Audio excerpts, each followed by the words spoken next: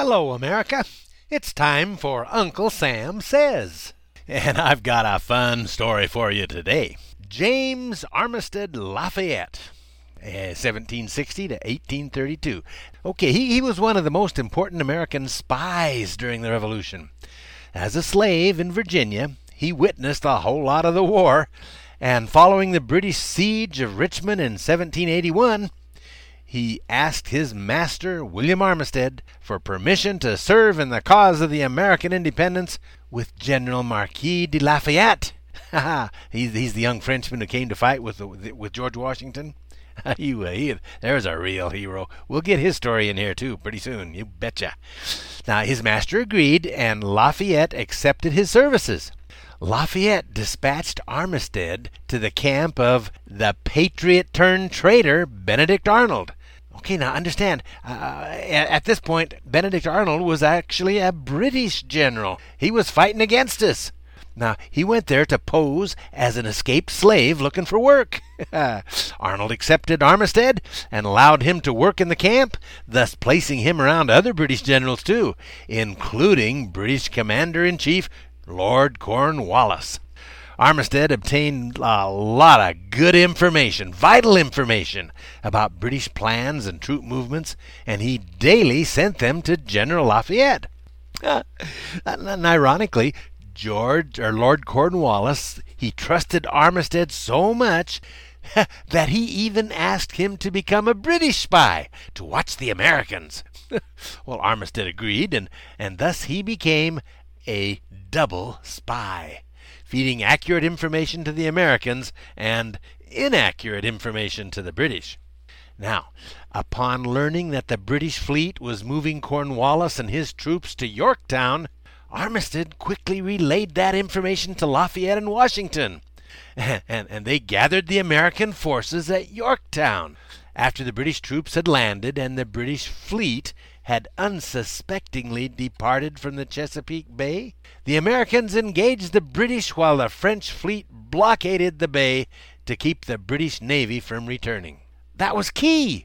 The Battle of Yorktown ensued, and the British, without their navy to provide reinforcements or supplies, and with no way to retreat off the peninsula, they were trapped. They were trapped and finally surrounded. Armistead, his crucial information had helped bring a victorious end to the American Revolution. How much do we owe him for that? Wow. Following the war, Armistead returned to slavery on his master's plantation. 3 years later, in 1784, General Lafayette returned to America for a visit, and he met with his friend Armistead.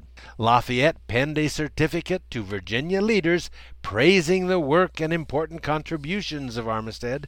Armistead, he petitioned to the legislature for his freedom, and it was granted. New Year's Day, 1787. And in his later years, Armistead also received a retirement pension. He got that from the state for his military services. Following his emancipation, Armistead adopted the name of Lafayette, and thereafter called himself James Lafayette, and he remained as a farmer the rest of his life.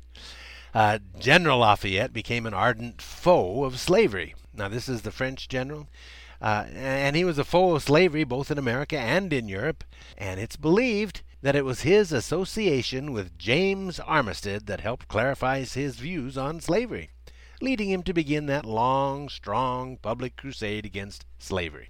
In 1824, General Lafayette made his final visit to America.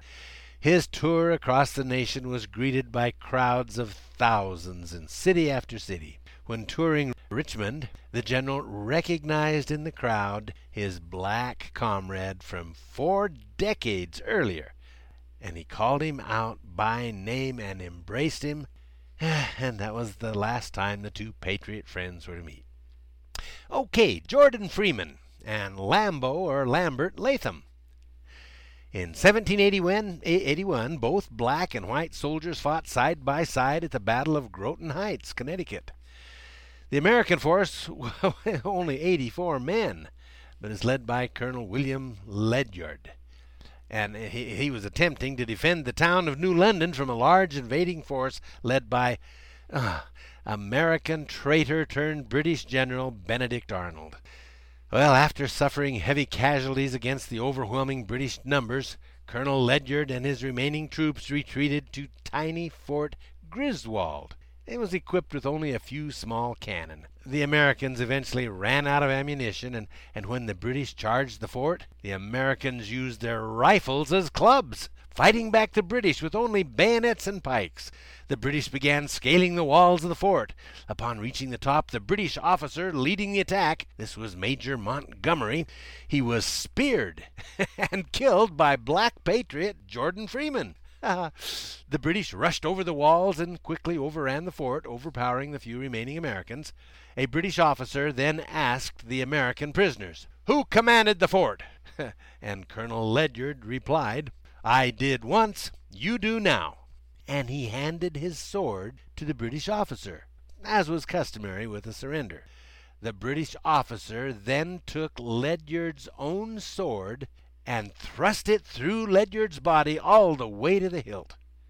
That act was witnessed by all the remaining Americans, including black patriot Lambert Latham.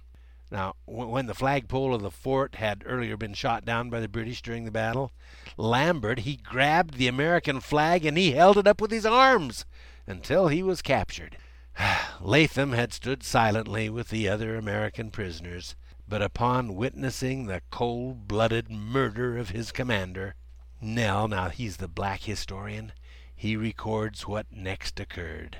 Lambert retaliated upon the British officer by thrusting his bayonet through his body. Lambert, in return, received from the enemy 33 bayonet wounds, and thus fell, nobly avenging the death of his commander. The British, angered by the loss of so many of their soldiers at the hands of so few Americans, promptly slaughtered all the remaining Americans left in the fort, including Jordan Freeman. Interestingly, Freeman had been a slave of Colonel Ledyard, the commander of the fort, but had been freed by him. As a free man, Freeman had remained in the area and married, and when the region came under attack from the British, Freeman chose to stay and fight for America side by side with the man who had once been his master.